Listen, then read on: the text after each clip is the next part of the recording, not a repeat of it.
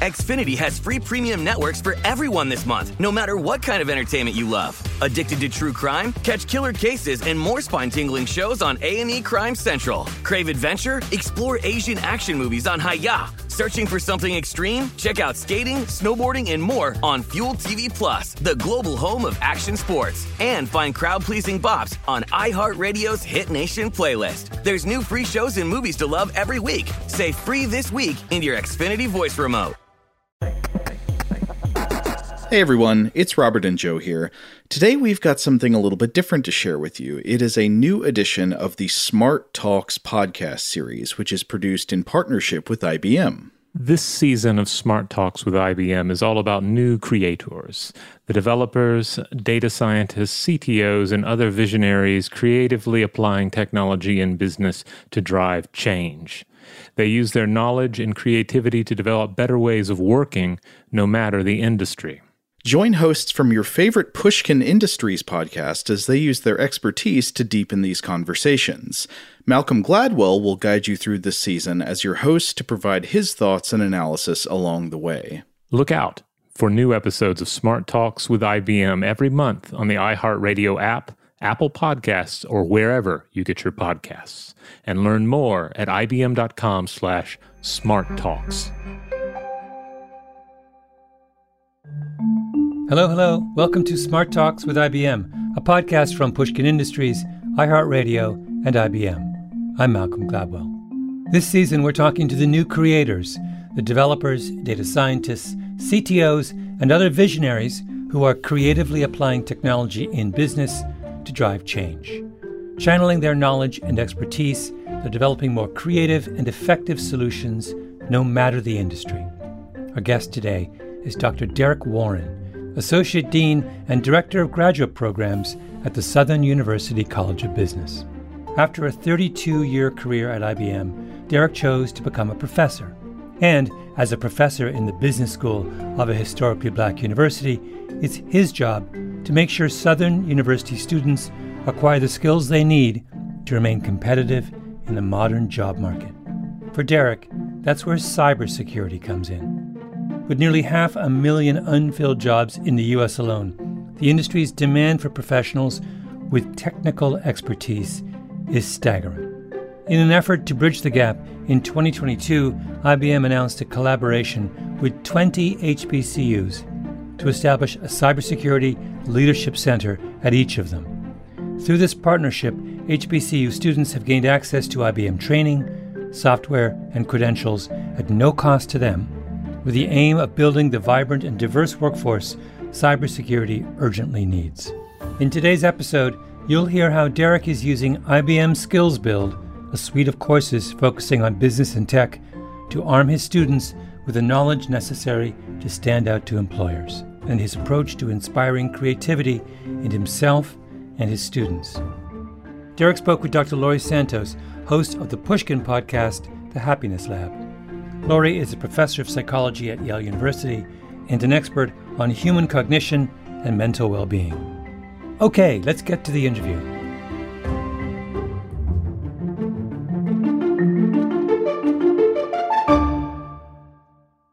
Derek, tell us a little bit about your role at Southern University System. I am the Associate Dean and Director of Graduate Programs for the Southern University College of Business. I'm also an Associate Professor of Management, as well as the single point of contact, or SPOC, as we like to call it, for our relationship with IBM Global University Programs. And so then walk me through your role at IBM. Like, how does that connect to your role at SUS today? Well, I am a 32-year IBM alumnus. I started with IBM right out of college. I had graduated from Southern University in computer science. And after getting those job offers with IBM, I started in Tampa, Florida there, and had a very vibrant, exciting, and fulfilling career with IBM. And after returning to Southern, after retiring, got a call from a colleague at IBM Vice President who said, "You need to speak to someone in IBM Global University programs because we have these spectacular programs and HBCUs don't seem to be taking advantage of them enough." So I said, "Hey, I'm happy to listen. We did that first conversation. I said these would be fantastic for Southern University. Primarily, at that time, I was director of alumni for Southern University. And my thinking was these programs could help not only level the playing field, but further differentiate us and our students by providing access to these in-demand technologies that were offered through IBM Global University programs. So the technologies focused around artificial intelligence, blockchain, cloud computing, cybersecurity, data science, design thinking, the Internet of Things, and quantum computing. So providing that access was something that I definitely wanted Southern University faculty, staff, and students to be involved in. So today's episode is all about the need for diversity in cybersecurity. And so talk about the role that diversity should be playing in cybersecurity today. Diversity in and itself offers the opportunity to introduce and to include broader perspectives, different trains of thought. And when you think about cybersecurity and the dangers of it and the number of bad actors that are at play there, you need as much diverse thinking to help solve these problems as possible. And cybersecurity is one of the hottest fields available. There are hundreds of thousands of jobs. I believe the forecast is somewhere around between 300,000 and 500,000 current cybersecurity job openings, and that is anticipated to grow certainly by the year 2025. So we're going to need a workforce that is inclusive, that has the opportunity for varied thoughts so that we can avoid blind spots and pitfalls, that allows all of us to work together to solve these problems. And the other thing about cybersecurity is that it is adaptive. So it is changing every day. As soon as we get a fix for one particular exposure area, the hackers figure out a way to introduce a new one around it. So it's going to take us constantly working together, the good actors working together to help combat the forces of evil that are out there in the world today. And I think this is where education can be so pivotal to make sure that we have that diverse workforce who has the right training. And so you've said before that education is the great equalizer in a world that is not always fair. Tell me a little bit more what you mean by that statement. Oh, wow. I live by that statement. I do feel that education can help one overcome poverty. Education can help expose individuals to new opportunities. As part of our college specifically, we have a goal of poverty elimination. And I firmly believe that using education will help individuals who may not have been afforded access to economic benefits growing up, learning new items, new areas, especially in these high demand areas, can certainly help one secure jobs. Education has also been proven to help with discipline problems. It's been proven to help to mitigate crime. It's been proven to help individuals think differently about and to appreciate the world that we live in. And that's why I believe education clearly is something that can help cure many of the ills that currently exist in the world today. And I agree with you completely about this philosophy, but I'm curious how that philosophy applies to your work with IBM and Southern University system. Well, the IBM initiative clearly introduces just a whole array of technology assets to our university community. So I'm a firm believer. Another mantra that I have is that there is no business without technology and no technology without business. So as such, these assets and the training that is provided helps, especially here in the College of Business, which is where I sit. I am firmly of the belief that all of our business majors need technology as a foundation. So my business majors learn about artificial intelligence. They are learning about ChatGPT and the other GPTs that are out there, even as we speak. they need to understand cloud computing because everything that we do today touches the cloud in some way. They need to understand the role cybersecurity plays and why having a strong zero trust posture is important regardless of what industry that they work in. Understanding data science and how to get insights out of data so that you can make better decisions and you can solve bigger problems is extremely important. Design thinking, which touches on creative problem solving, critical thinking, specifically from a customer perspective, is very important if you're going to help, in my view, create a better customer experience for the clients that you serve out there. And again, everything we do, including our podcast today, is touching the Internet of Things. And I won't even get into quantum computing. I'm not an expert in that space, but I will tell you a lot's happening there as well. So introducing our university family to these in-demand technologies, to me, is a priority, and it's part of my purpose being here. I mean, it's clear you're bringing the work that you did with IBM, into your role as a professor and kind of training the students. But I'm curious how your work with IBM shaped your initial desire to go into academia in the first place. Well, that's an interesting question, Laurie. My parents were educators.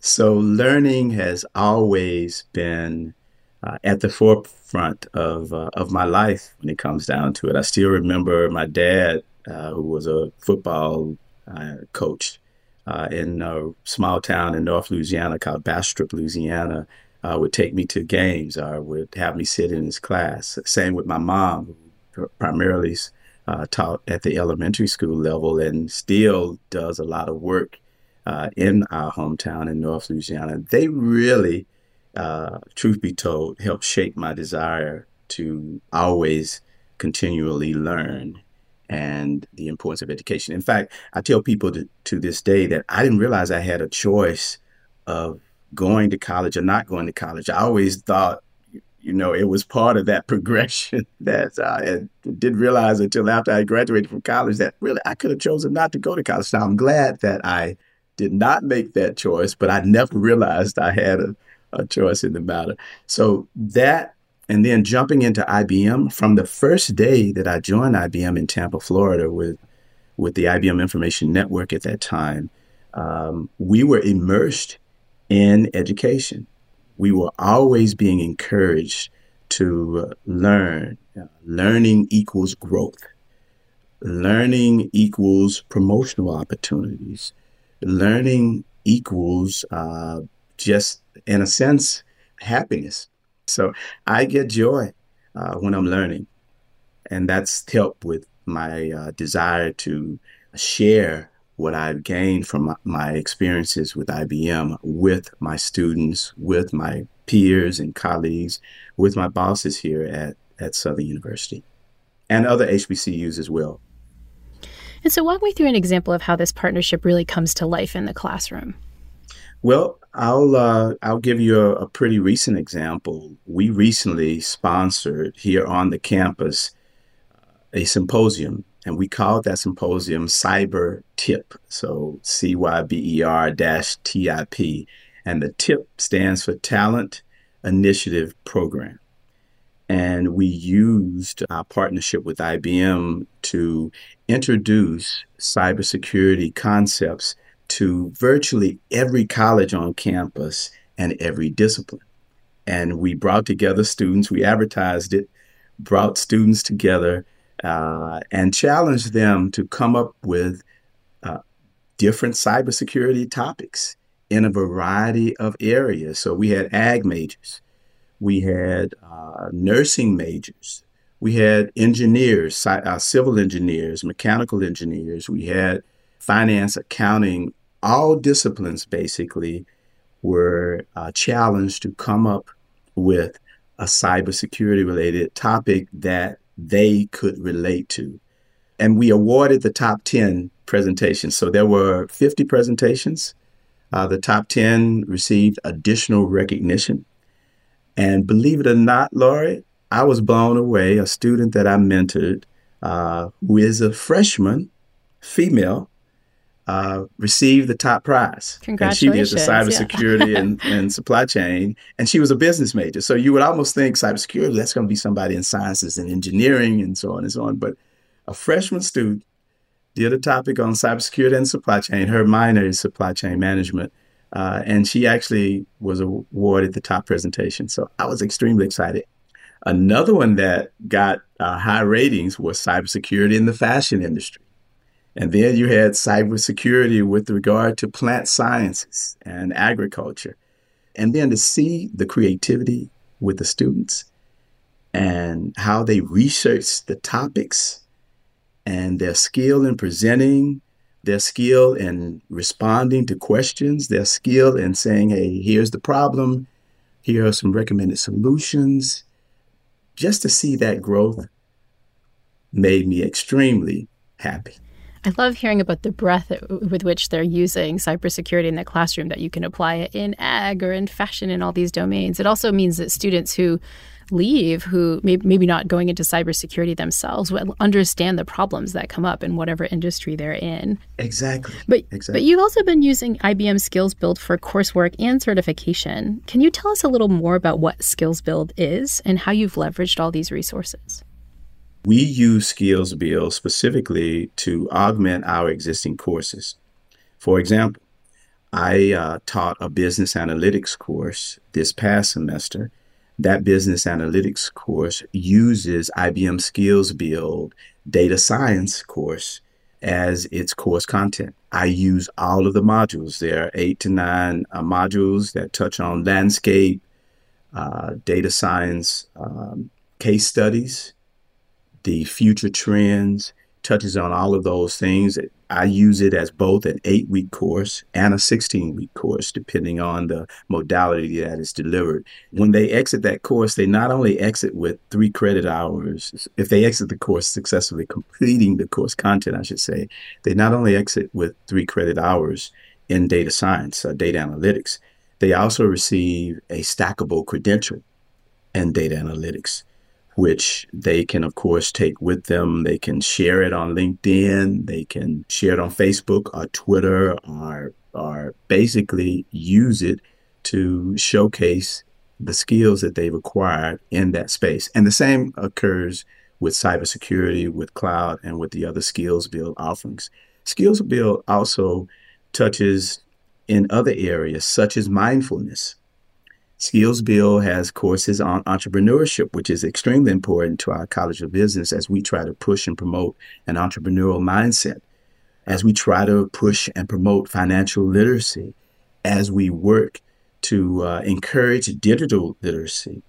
And we actually use Skills Build as part of many of our community initiatives. So our surrounding community and the world, we've introduced Skills Build to them also. And now that I think about it, Laurie, we did a trip to Ghana last June. We'll be going back this June. The most popular session of the trip was when I introduced our Ghanaian colleagues to Skills Build, because it is international.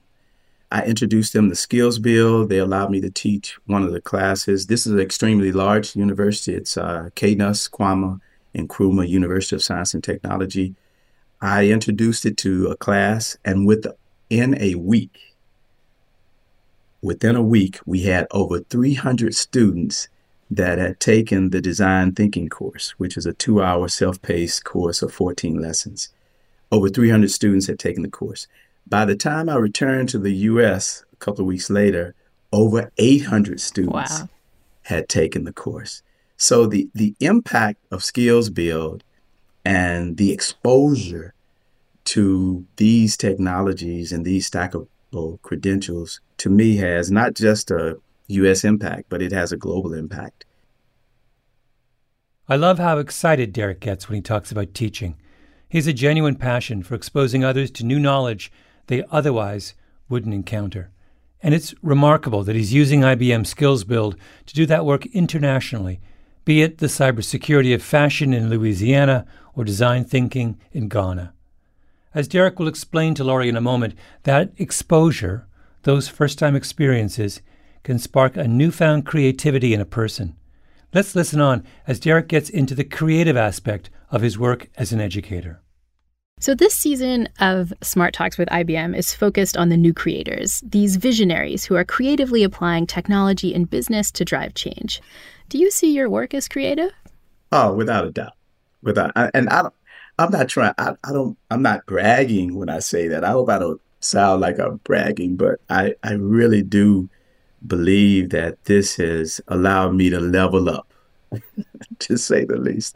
So I think I'm a creator of innovative and enhanced educational experiences for our students, for my peer faculty, for our deans and provosts, and even our university president, chancellor, and the other chancellors on our other 4 campuses. And so when you speak to your students, how does diversity help cultivate creativity within this field of cybersecurity in particular?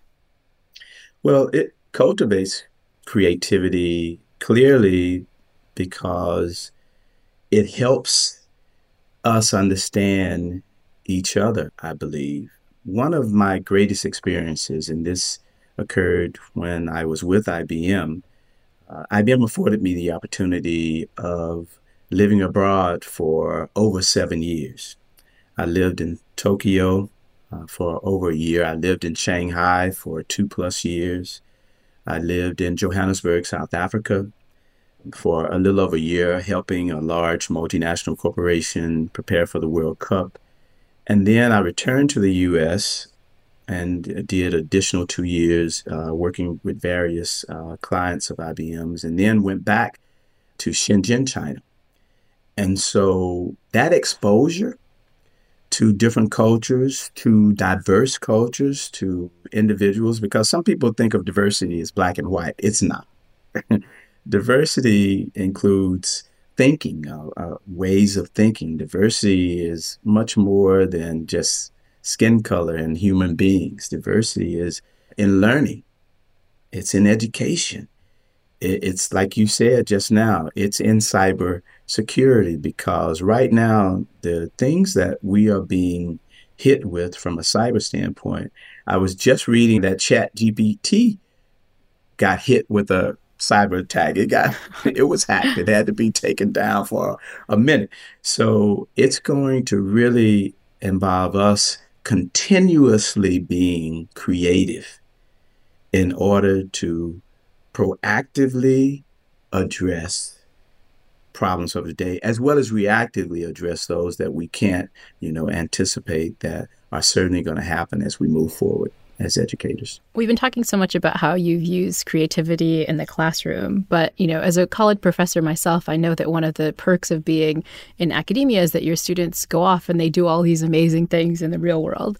And so I'm curious if you've ever interacted with students after graduation. Have they taken this principle of creativity and applied it in their own work life? And if so, can you share some stories? Oh, without a doubt. And a couple of my students that I'm extremely proud of, this student was out of our law center, one of our law students who took in fact, they took cybersecurity, and I believe they took the data science courses. After taking those courses, she developed and has developed, and it's now in its 2nd year, a journal of IP law and technology. She created a journal. She created it as a student, was the first editor, of course, of the journal. And now that journal is going into its 2nd or 3rd year. To hear her say that our courses and this partnership with IBM inspired her to create that journal as a law student is probably one of my proudest accomplishments. The other accomplishment I'd like to mention is I get emails from students regularly that say, hey, I completed the IBM Skills Build course in cyber or in data science or in AI. I added it to my LinkedIn profile, and hey, I'm getting calls from a variety of companies, Google and Microsoft and Adobe and Meta, all these different companies now, because, as you know, companies are using AI to kind of peruse through LinkedIn for keywords. But because they've taken these and completed these digital credentials, these stackable credentials, they're getting job opportunities. And one in particular said because of the digital credential that they added, they were able to get promotional opportunities. So I've had several that have written me, to thank me and say, listen, thanks for bringing this to us because I just received a new promotion. I got a new job. So hearing that from our graduates and seeing that they're using what they're gaining through this partnership for their growth and success has been extremely fulfilling for me. That's great. And so you've said before that if you're not uncomfortable, you're not learning. How do you apply this philosophy to your own life? And how do you encourage others, especially your students, to go outside their comfort zone? Well, that quote actually was derived from a quote that I heard Jenny Remedi, who was IBM's first female CEO, who I admire greatly. She said, growth and comfort cannot coexist. And when you think about it, it can't. I mean, you got to get uncomfortable. I tell my students all the time, you're going to suffer pain. You can suffer the pain of discipline or the pain of regret. And I certainly would prefer to go through discipline than regretting something that I did. So I really, well, I'll give you a story. When I was first offered the assignment in Tokyo, and my family and I were in Tokyo, we arrived in Tokyo. Of course, Tokyo is one of the largest, if not the largest city, metropolitan area in the world with 30 plus million people. We got there, it was intimidating, extremely intimidating. Well, during that week, while we were kind of huddled in our apartment, I remember hearing a presentation around the question, when was the last time you did something for the first time? So I took that question and I created a challenge with my family. It was a family challenge. And that family challenge was, listen, every week we're going to have first-time experiences. We're here in Tokyo. It's a brand new place. We're going to have first-time experiences. And then we're going to do report outs, playbacks at the end of the week during family meetings. So my daughter and I were the two that really took on the challenge. She's pretty competitive now. She's a PR exec in New York to this day. But she was fifth grade at the time. But she and I took the challenge. And so we used it to meet new people. We used it to explore and go different places. We used it just to have new experiences. And it piqued our curiosity. It encouraged our competitive spirits. But most importantly, we just grew. We learned so much through that challenge. And through that, I climbed Mount Fuji in Tokyo. I walked 2 hours on the Great Wall of China. I was having so many first-time experiences, I started losing count because they were occurring just on the hour, especially when I lived abroad. And when I think about it now, that's how I encourage my students to get creative and stay creative by just seeking out those first-time experiences, by using their curiosity to grow and to learn, and most importantly, to have fun. And so it's clear, even from this short conversation, that you have found your purpose in kind of, teaching everybody these amazing skills. And I know that one of your mantras is find your purpose. But I'm curious how you encourage your own students to find their purpose. Well, one exercise that I have students go through is I ask them a question, and normally they're puzzled by this question. And that question, Laurie, is, what's your genius? So when they say, I don't know what I want to do, I don't know what I want to major in, I don't know what I want to do in life, I say, well, tell me this, what's your genius? And they say, genius? What do you mean genius? You mean my IQ? I say, no, what's your genius? And your genius is the intersection of what you love and what you're good at. So I ask them, tell me what you love. Tell me some things that you love. And they may say, oh, I love video games, or I love watching television, I love traveling, or I love math. Then I ask them, I say, what are you good at? And then they step back and say, well, I'm good at helping people, or I'm good at communicating, I'm good at this. I say, well, your genius is the intersection of that. because you may love basketball, but might not be good at it. So I would encourage you to, I would basically say that's probably not your genius.